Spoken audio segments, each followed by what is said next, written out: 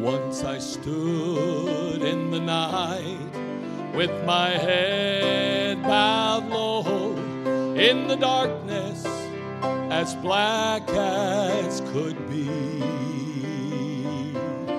and my heart felt alone, and I cried, "Oh Lord, don't hide your face from me.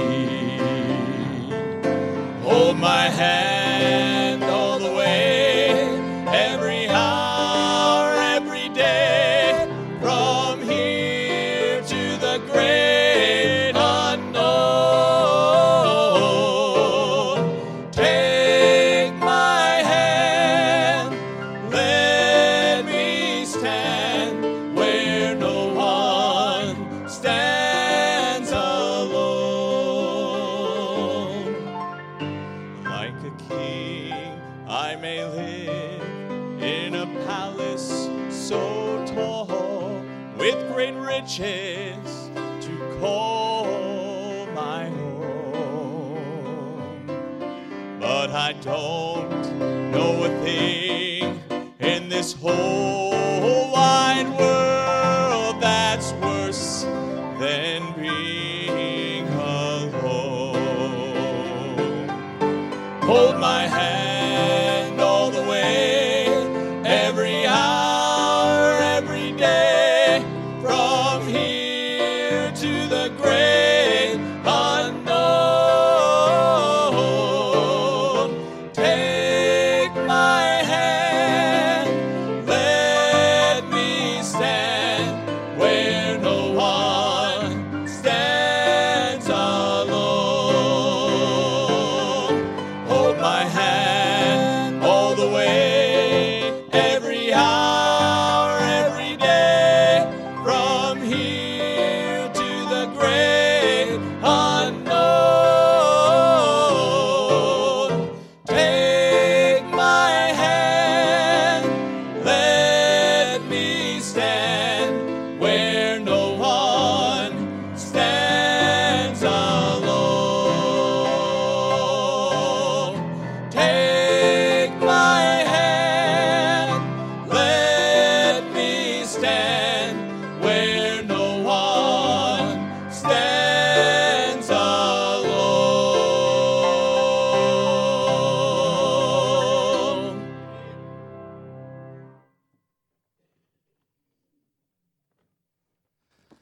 I forgot Brother Josh was operating with one arm. I handed him the mic, and I thought, oh no, I just ruined that surgery. There's probably 40,000 down the tubes. You know how that is these days. Well, anyway, we're certainly glad you could be here. And again, the men, they had their outing this past week. I think maybe you mentioned, did you just mention it? Maybe I was just out shaking hands with wet little hands. And I don't think they just washed them either. But anyway, I'll share with you later.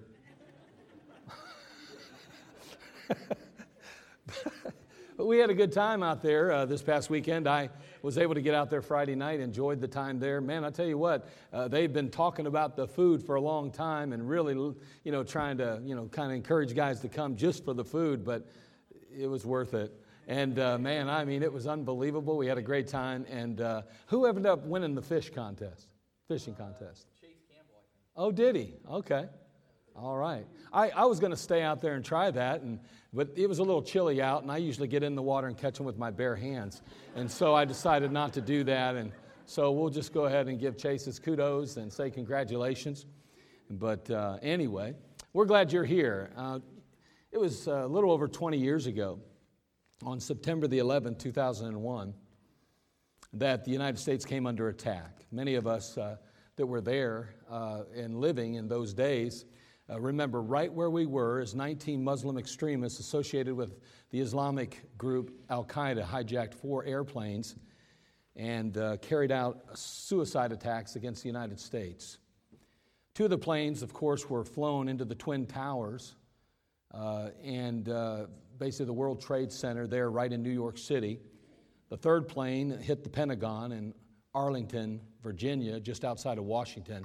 And of course, we know that another plane was heroically brought down in a field in Shanksville, Pennsylvania. Over the course of that attack, approximately almost 3,000 lives were lost. And it triggered a major U.S. initiative to combat terrorism. In response to that attack, 181,510 Americans enlisted in the ranks of active duty service. And 72,000, almost 73,000, joined the enlisted reserves in the year following September 11th. So that next year, there were over almost 250,000 people that volunteered for service, even though we were entering into war. It's kind of hard to wrap our minds around that, isn't it? Many of these brave service members said that the reason they joined specifically was because of the 9/11 attacks. And it inspired them. It moved them. And here's my thought this morning.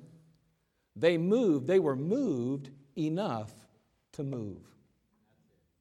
They were moved enough to move. We are entering into our month of missions, and we're going to have our missions conference here in a few weeks. And of course, we've been talking about our international dinner, kicking things off on Saturday, the 15th, I believe. And then we're going to have meetings from Sunday all the way through Wednesday. And then on the following Sunday, we're going to be taking up our missions conference, Faith Promise Offering. And I got thinking about Missions Month, and this thought started rattling in my mind, and I thought, have I been moved enough to move? And I got to thinking, how about all of us as believers? I mean, there 21 years ago or so, we saw a group of men and women that were moved enough to move. They literally enlisted into the military. They were willing to put their lives on the line because they were moved to such a degree. Today, we find ourselves in a battle with Satan and evil. Our way of life, as we know it, is under attack. The freedoms we enjoy are being undermined like never before, and our liberties being removed in the name of all things, democracy. Satan is wreaking havoc in our homes and our lives in an unprecedented way, and the emotional and spiritual health of Americans across this country is at an all-time low in my lifetime. The attacks are relentless, they're unmerciful, and the cost is overwhelming. You know, we recently had a hurricane just this past few days ago down in Florida that just literally devastated the state. It savagely ripped through that state, and I mean to tell you, it tore some things up, especially down there in Fort Myers Beach, and you know, that'll be recovered from. Enough time, enough money, we'll never even remember it happened, to be frank with you, unless you lost a loved one. People just move on with their lives and things will go as they were. We've had hurricanes before and we'll have hurricanes again, and that's just how life goes, right? Storms come, storms go. Enough time, enough money, enough fixing it up, well, we'll move on. But let me tell you something. This firestorm of Satan in our nation today will not be so easily remedied. There's no money in the world that's going to fix this problem. There's not enough time to just smooth it over. I wonder, do you find yourself moved at all by it all? And as believers, you know, we ought to be moved to think that Satan is systematically stealing the faith of the next generation. That ought to bother us. It ought to move us. You know, Darwinism or evolution is no longer viewed as a theory, it's fact. At least in the minds of educators and those that are promoting it and propagating it. We no longer have to convince folks that God doesn't exist, as evolution has argued over the decades. But today, we got to try to convince them that He does exist. It used to be, again, remember, we used to try to convince people that evolution was wrong.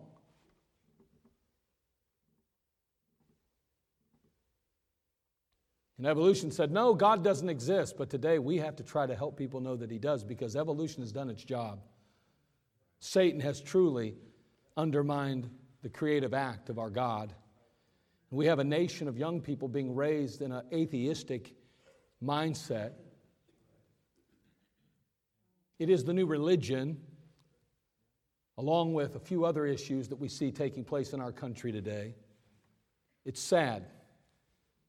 And I just wonder, are you moved enough to move? Am I moved enough to move?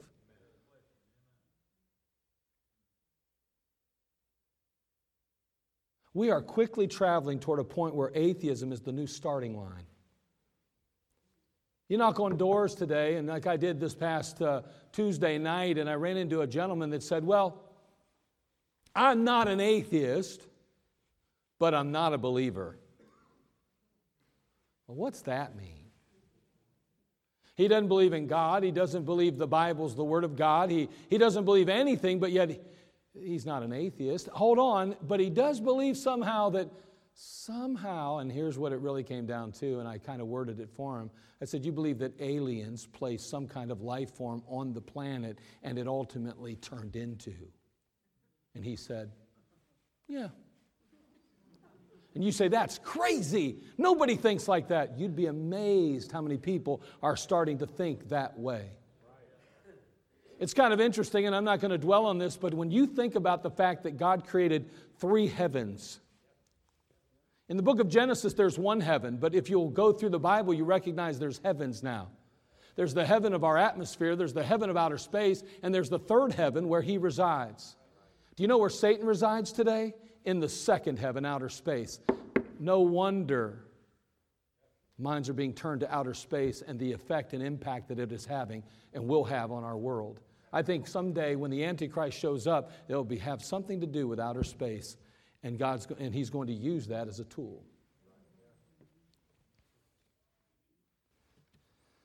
Our youth have been deceived and tricked into subscribing to a new normal today. A normal that excludes God and elevates humanism and self, or to put it simply, Satan. Again, I wonder, have you been moved enough to be moved?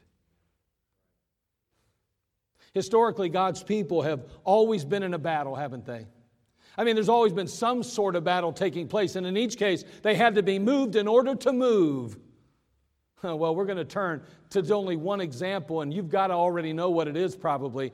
Let's turn over to the book of 1 Samuel chapter 17. We're going to see 2 groups of people, if you will, who were moved. And one group was really small, and the other group was really big.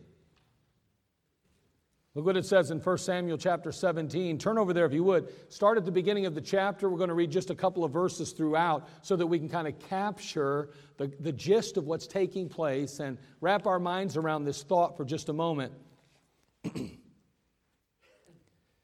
First of all, in chapter 17, verse 3, we read, "And the Philistines stood on the mountain on the one side, and Israel stood on a mountain on the other side, and there was a valley between them." We see there's a stalemate that's taking place, a stalemate. On one side, the enemy, the Philistines. On the other side, Israel, God's people. There between them lie a valley. Look at verses 8 and 9, and let's look at the stakes. What's at stake here? In verses 8 and 9, "And he stood and cried unto the armies of Israel and said unto them," and we're talking about Goliath. How many of you have ever heard that particular account? I don't say story because it's not a story, it's an account. And if you use the word story, you and I understand what you mean. But the world sometimes says, no, that's exactly what it is a story. No, it's not. It's an account. It's a historical account. This giant of a man stands now in the valley of Elah, and he begins to just shout with the top of his lungs to the armies of Israel. And he stood and cried unto the armies, verse 8, of Israel, and said unto them, "Why are ye come out to set a battle in array? Am not I a Philistine, and ye servants to Saul? Choose you a man for you, and let him come down to me. If he be able to fight with me and to kill me, then we will be your servants. But if I prevail against him and kill him, then shall ye be our servants and serve us. Boy, the stakes are high, aren't they? We see here this giant who is proposing a hand-to-hand combat with one of the mighty men of Israel and says, why should all of us die? Why should all the people suffer? Let's just send your champion and me down into the valley and let's fight it out like men and see who wins. And whoever wins, representing their nation, will then take charge and the other will become servant to them.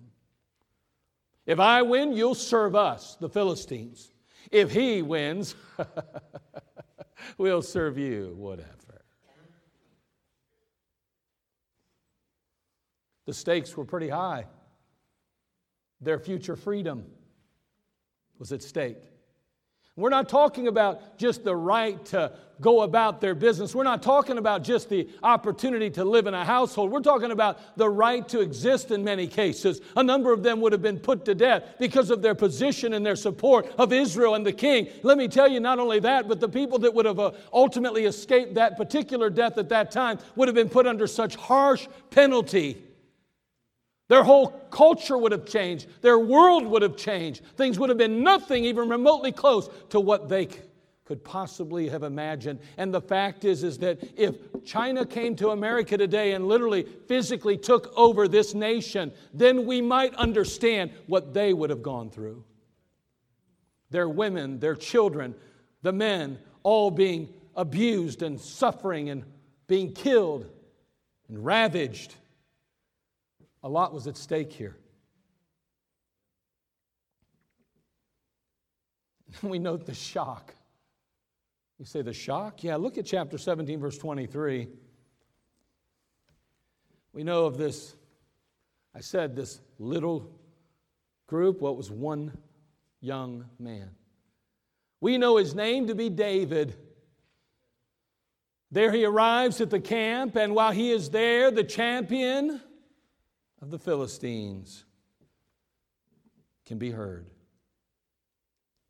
In verse 23, and he talked with them. Behold, there came up the champion, the Philistines of Gath, Goliath by name, out of the armies of the Philistines, and spake according to the same words, and David heard them. And all the men of Israel, when they saw the man, fled from him, and were sore afraid. Hey, listen, I'm not making light of fear. This idea, well, I wouldn't have been afraid. Yes, you would have. You'd be an idiot not to be afraid.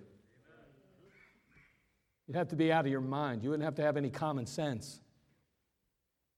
The guy's 10 feet tall almost. Probably weighed close to 600 pounds. Double Shaquille O'Neal. And tell me you wouldn't be afraid to face him in the valley. A spearhead that weighed 30 pounds or more. Come on, who we kidding? I don't have a problem with the fear, but notice they didn't even stand to watch him. They took off and hid when they heard him.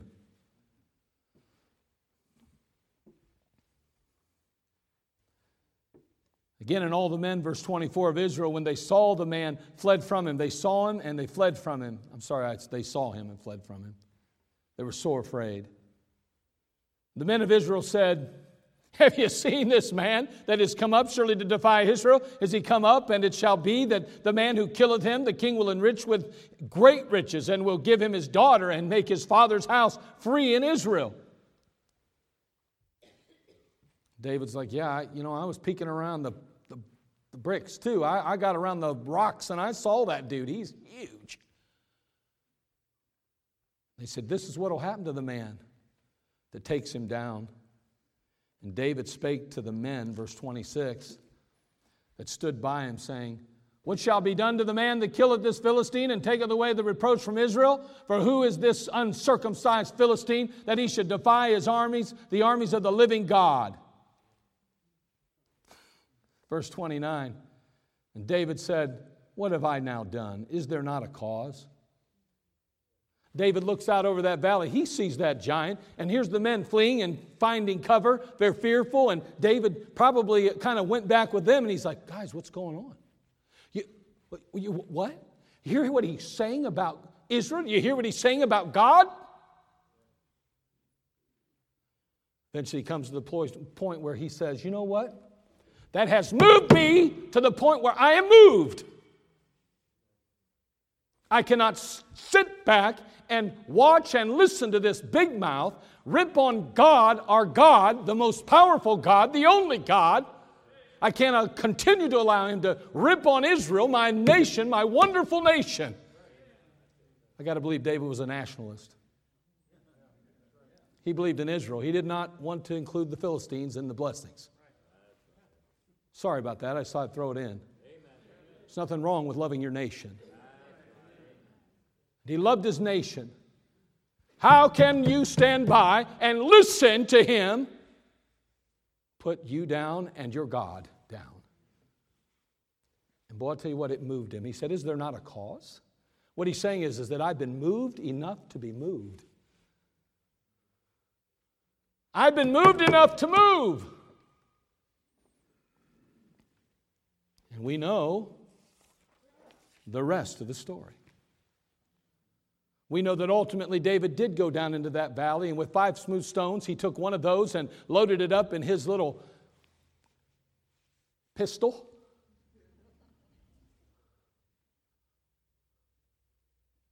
Man, he launched that thing.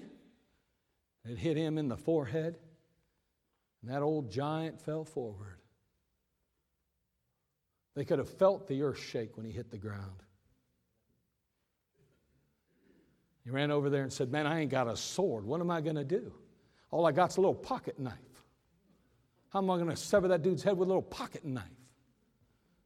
He pulled out that sword of Goliath, and man, he had to kind of get it up there because that was a heavy sword. And he got it up there, and he let the weight fall down on it, and off come his head. He picked up that head. I can only imagine David picking up his head. Now, he's a strong guy. I know he had to be a strong young man, but I'm sure that head was weighing pretty heavy. And he picks that old thing up, blood's gushing everywhere. He's holding it up. Don't think you'd be half nuts by the time you just cut a big giant's head off. So I'm sure he didn't act like that. You don't know what he acted like. Man, after you get done doing that,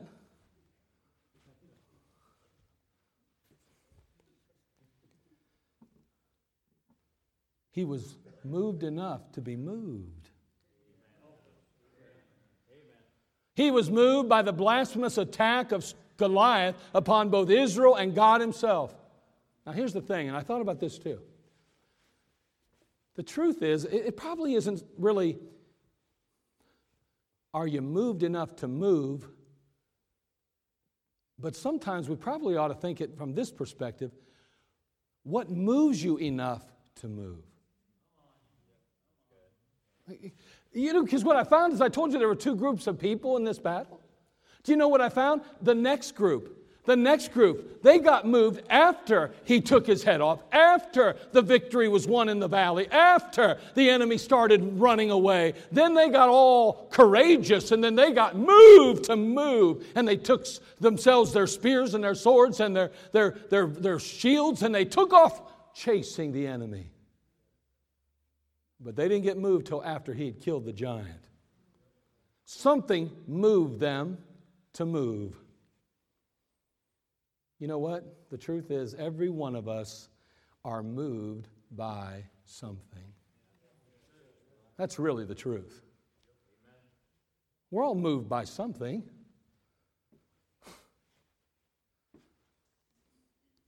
You know, there are a number of causes that move us today. A number of things that move us. We're moved by love or the pursuit of it. I still remember years ago, a group of us took a trip to Mexico. And there we met with one of our missionaries, Brother Runyon. Brother Runyon was a very unique man. He was unusual, very different, and yet God used him in such a mighty way. He just had a heart and a love for people, and he just wanted to see God do great things. And man, I'm going to tell you, the ministry that God allowed him to grow and to build, my goodness, it was amazing.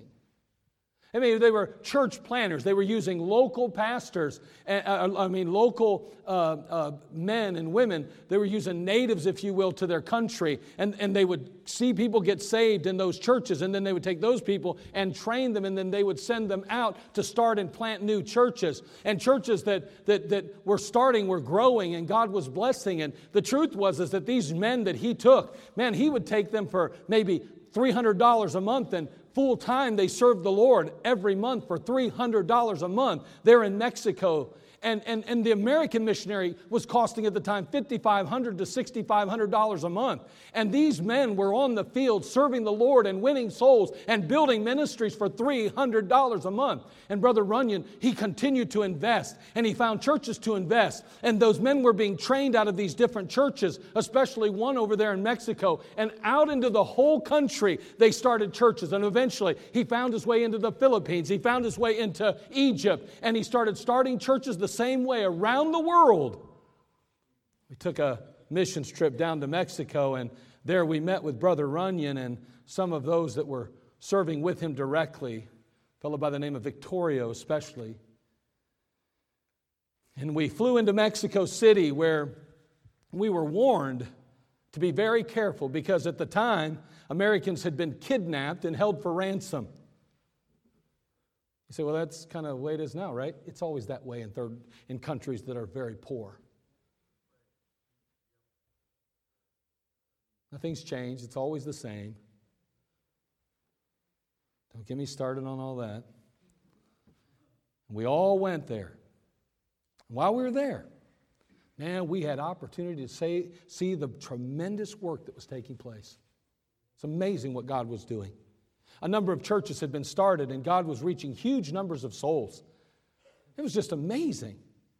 And with us on that trip was one of our young men. And a young lady over there had caught his eye, and she had agreed to continue to correspond with him. Now, she spoke virtually no English. He spoke no Spanish. But the sparks were flying from his perspective. He wanted a wife. And boy, I tell you, he saw something he liked and thought that he would go after it. So, it'd be just a few months later, if that even, that I found out that this young man had caught a flight to Mexico City in order to meet back up with this young lady. The problem was, when he arrived at the airport, he had failed to arrange any pickup. So there he is with bright red hair, skin white as snow, and an American placard written all over his forehead and face. And remember, it was very dangerous in those times in the airports and around major cities because of this activity taking place of literally taking captive Americans and then trying to sell them for ransom. And he laid or stayed in that airport all night by himself. You talk about dangerous. He ended up staying a few days there. He did eventually get picked up by Victorio. And he stayed a few days and he returned. But his flying days were over, and he moved on to the next option. Let me tell you, love moves us. We do dumb things in the name of love, don't we? Crazy things. We do courageous things even, though, don't we? For love. Oh, love moves us. Many times love moves us enough to be moved. What else? We're moved by money. We're moved by money, aren't we? Just 4 months after marrying her firefighter husband, William Walker, Aloma was her name, she asked her then 17-year-old daughter and her daughter's boyfriend to find someone to take her husband's life. Just 4 months being married. You say, why would she do that? Well, she wanted to collect the $100,000 insurance money. But things didn't turn out quite like she had planned. Yeah, William was killed. Oh yeah, they did that job. He got it done. But to her chagrin, he hadn't changed the beneficiary on the insurance policy from his ex-wife's name before being killed. So it was the ex-wife who ended up getting the payout. And after being found guilty of aggravated murder and conspiracy, she was sentenced to life in prison without parole.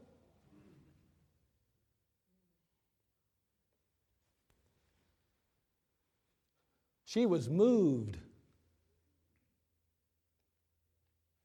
And it moved her. Moved by money. Moved by love. Moved by lust. Moved by desire. We are moved. The question is, what are we moved by? What are we moved by? Is it your job? Is it your house, your property, your things? Is it just a relationship? Is it just your family? Your family moves you. Okay. You say, there's nothing wrong with that. No, there isn't if it's in its right place, if the priorities are right.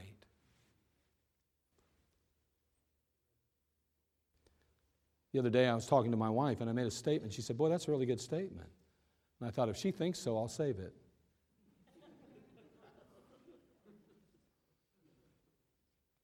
I said, it's interesting how many people want to tell us how right they are with the Lord and how spiritual they are, but their priorities are not aligned with the Bible. They have the wrong priorities, but they say they're spiritual. So you can tell someone's spirituality by their priorities. She said, boy, that's really good.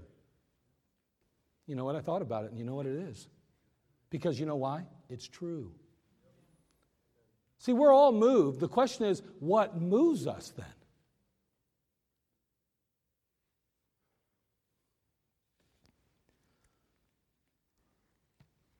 Again, so many things move us, but if we're believers in the Lord Jesus Christ this morning, let me ask you, what moves you? There is a cause and there is a battle that that ought to move us today. In 1 Peter chapter 5, verse 8, turn there, would you? And honestly, we're almost done. We really are. I'm closing in. But look what it says over here in 1 Peter chapter 5, verse 8. We'll have one more real verse to look at, and then we'll keep moving along here. We'll be finished. But 1 Peter chapter 5, verse 8. Many of you may know this by heart. It's in our memory verses for the year, and so you probably have memorized it. I know a number of you are trying to do so, and I hope you will. Those are good priorities, by the way, memorizing Scripture. Good priorities. For a spiritual person, it's really important to memorize. Memorization says that you're really trying to be spiritual. You say, so if I'm not, I'm not? Well, you tell me. But I do know if you're trying to memorize Scripture, it's probably evidence that you're trying to be spiritual. I'm just saying that's probably. Now, you may be doing it for the wrong motivation, and you could probably point to one person in your lifetime that did. But I'll point to 100 of them that didn't and still learned it because they wanted to be closer to the Lord and know the Word of God better. I know I'm being cynical, and I got to stop being that way. We get enough of that in the world we live in, don't we? Notice in 1 Peter 5:8, be sober, be vigilant, because your adversary, the devil, is a roaring lion, walketh about seeking whom he may devour. And I want you to focus our attention. We know there's a battle, right? We're very confident of that. We understand that. Nobody needs to tell you that. You know that already as a believer. But I want you to notice the statement at the end of that verse. It says, seeking whom he may devour. Seeking whom he may devour. He's seeking whom he may devour. Does that ring with you a minute? For just a moment, think about that, because sometimes when we read the passage, I don't know that we focus on that statement. Oh, be sober, be vigilant, because your adversary, the devil, is a roaring, walketh about seeking whom he may devour. Can I tell you whom he will devour? We already know. We don't have to guess. You say, well, who? Well, let's see. How about the unsaved? You're going to devour them up good. We already know that. Don't have to pray about it. Don't have to ask. We know. The Bible tells us. The unsaved. Hey, if you're lost today, can I tell you the devil's going to devour you? you know what he's going to do? He's going to chew you up and spit you out, and you're going to end up in a place called hell. And forever and ever and ever, you are going to be without Jesus Christ. Do you realize how serious this business is of salvation that we talk about, or being born again, or being regenerated? They're all those words for the same thing. Do you understand how important it is that you come to Jesus Christ while you have an opportunity, that you ask Him to forgive you of your sin and to come into your life, that you recognize how wicked and vile and wretched you are without Him?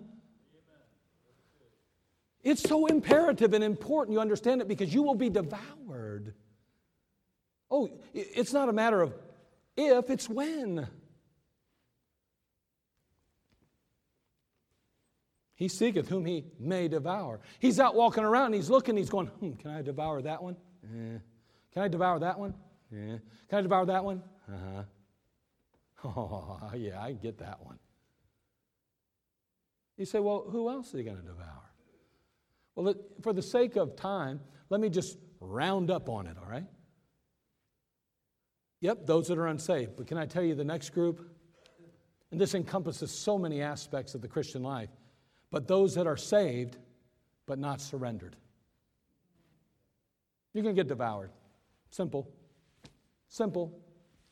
He walks around, he looks over and he says, there's a Christian that's not surrendered to the Lord, fully given to Christ. Yep, got him. Got her. He's seeking whom he may devour. Oh, he doesn't have to look far, does he? All he has to do is see that unsurrendered Christian, and he goes, there's one. There's one. Nope, not that one. They're all in. I'm not going to waste my time on that one, but I can get that one. That one's teetering right now. That one's lukewarm right now. Oh, there's another one over there that's just flirting with sin a little bit. I think I can get that one. That's what he's doing. Turn to Romans 12:1. Going along with this thought.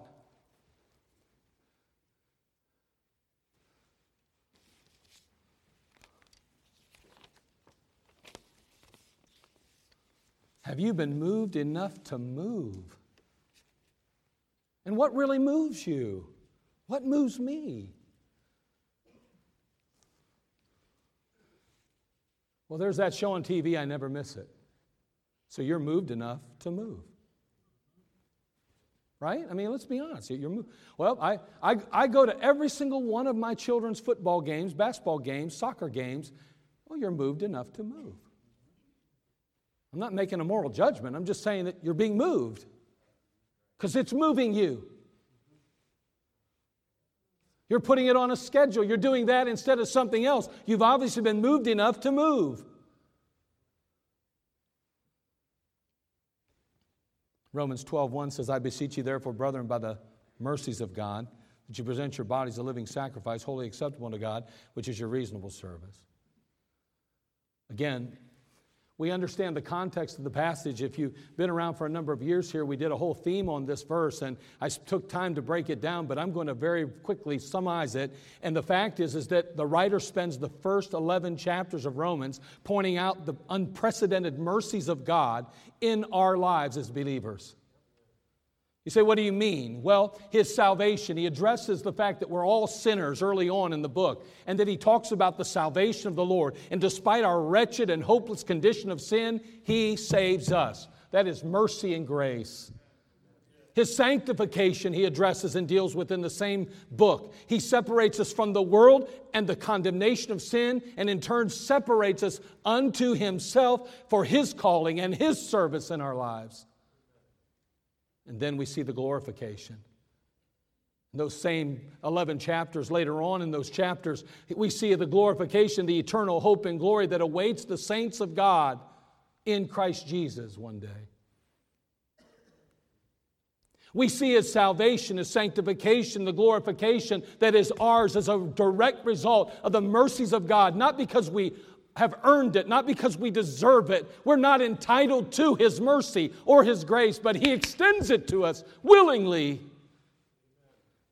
And so the apostle in Romans 12:1 says, I beseech ye therefore, brethren, I beg you, brethren, by the mercies of God. Remember what Christ has done for you. Remember the length, the depth, and the breadth of His love. Remember! I pointed it out in the first 11 chapters. And now, based on those 11 chapters and the wonderful mercy and grace that God has extended, I'm now crying out and I'm challenging you and I'm commanding you to present your bodies a living sacrifice, wholly acceptable unto God, which is your reasonable service. After all that He's done for you, how can you call it a sacrifice? To give your whole life, body, and future to Him. That's a reasonable service. When you think about what Christ has done for you, it ought to move you to move. Well, I'm going to go out for ice cream tonight, and I can't wait. And that's good, and I'm glad you're excited about some ice cream. But friend, what about what Jesus did for you? Man, that ice cream will change the direction of your life tonight. You'll take a trip down that direction instead of going home because of an ice cream cone. What will you do for Jesus?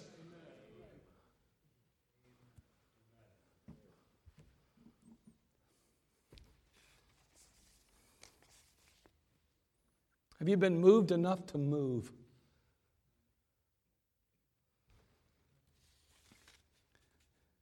Thou therefore endure hardness as a good soldier of Jesus Christ. No man that warreth entangleth himself with the affairs of this life, that he may please Him who hath chosen him to be a soldier. Have you been moved enough to move? You know, one of those 185,000 soldiers who enlisted in the active military following the terrorist attacks on 9/11 was a man by the name of Patrick Daniel Tillman Jr. Tillman played college football at Arizona State. What Pat Tillman lacked in physical size, he more than made up for in his intensity as a linebacker on defense.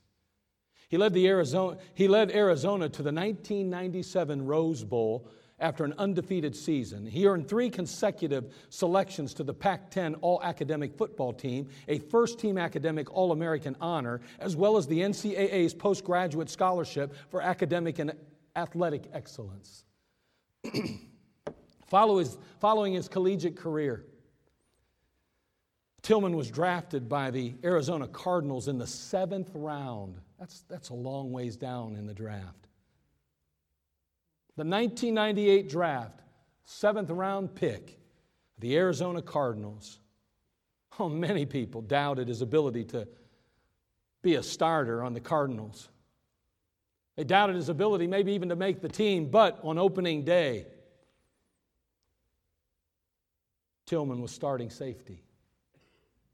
And he broke the franchise record for tackles in 2000 with 214 for the year. That's a lot of tackles, folks. He exceeded all expectation. He was a shooting star, my friend, a star on the rise. Tillman's NFL career didn't go to his head, though.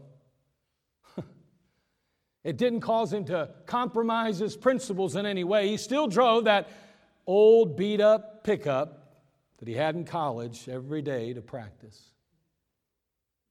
In the off-season, he challenged himself physically with marathons and half-Ironman triathlons while pursuing his master's degree in history from his alma mater. He volunteered with Boys and Girls Clubs, the March of Dimes, and he read and talked to students in schools across the Phoenix Valley. Tillman. The day after the attacks of September 11, 2001, Pat told a reporter, at times like this, you stop and think about just how good we have it. What kind of system we live in and the freedoms we're allowed. A lot of my family have gone and fought in wars, and I really haven't done a darn thing. In the spring of 2002, Pat married his high school love and sweetheart, Marie. And upon his return from their honeymoon, he announced to the Cardinals that he decided to place his NFL career on hold to enlist in the U.S. Army with his brother Kevin. The decision, of course, shocked many, and it garnered national media attention, even though Tillman wouldn't talk about it. He refused to speak publicly about the choice. Pat and Kevin joined the U.S. Army that July. They committed to a 3-year term. They were assigned to the 2nd Battalion of the 75th Ranger Regiment in Fort Lewis, Washington. They served tours in Iraq during Operation Iraqi Freedom in 2003 and in Afghanistan during Operation Enduring Freedom in 2004. On the evening of April 22, 2004, Pat's unit was ambushed as it traveled through the rugged canyon terrain of eastern Afghanistan. His heroic efforts to provide cover for his fellow soldiers as they sought to escape from the canyon led to his ultimate tragic death. Can I tell you, Tillman had been moved enough to move.